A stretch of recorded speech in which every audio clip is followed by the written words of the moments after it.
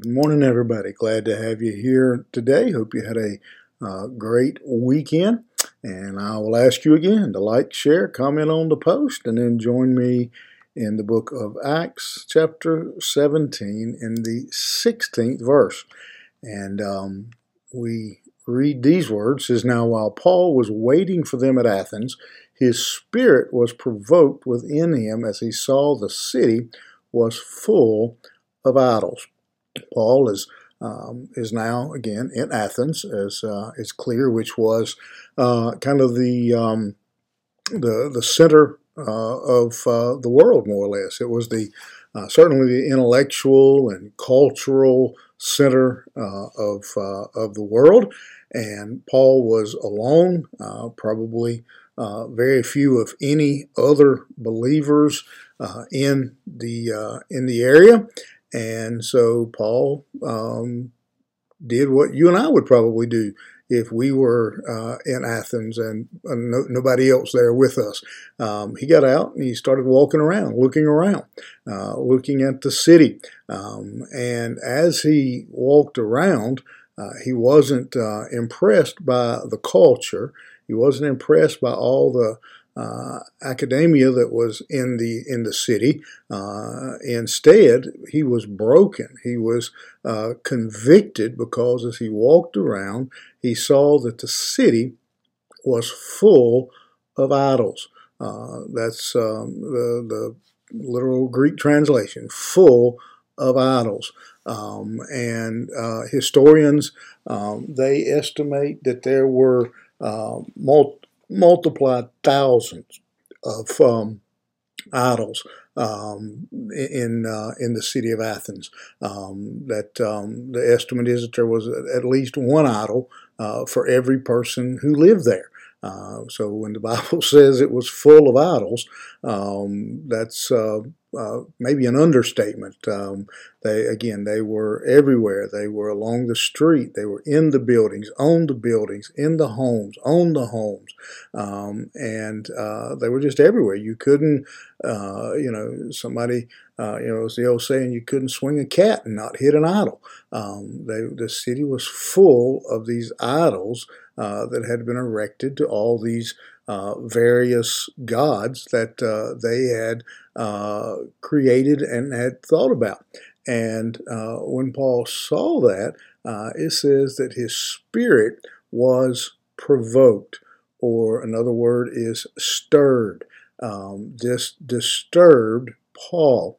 The word means that he was agitated, he was irritated because of all the idols that he saw in Athens, and obviously for obvious reasons, as these people were with all these idols, they were rejecting the God of Israel. They were rejecting Jesus Christ. I think it's safe to say he was also brokenhearted because these people. This was just an obvious demonstration of their spiritual condition, that they were spiritually blind, they were spiritually lost, that Satan was in control, that Satan had these people so bound up, so confused as they erected all these idols, and it was just again a overwhelming sight to Paul to see the condition of the people. And my question for all of us today, myself included, as we look around our city, are we stirred?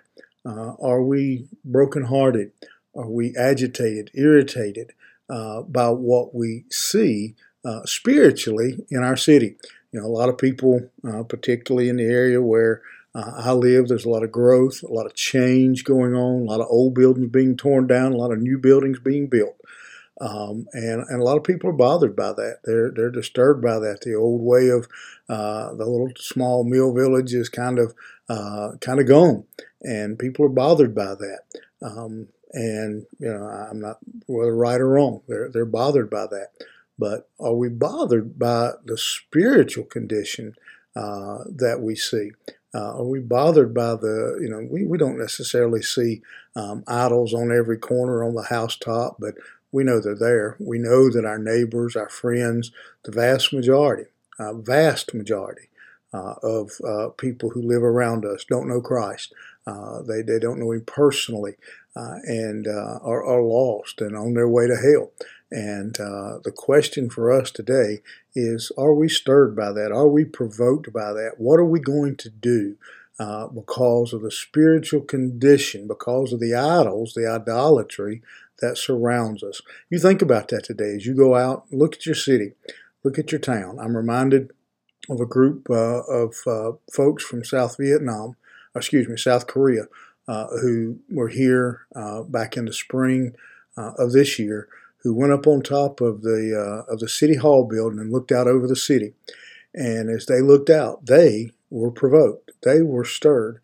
As they looked out, they said, and in roughly these exact words, "We see so much darkness." Do we see the darkness in our community?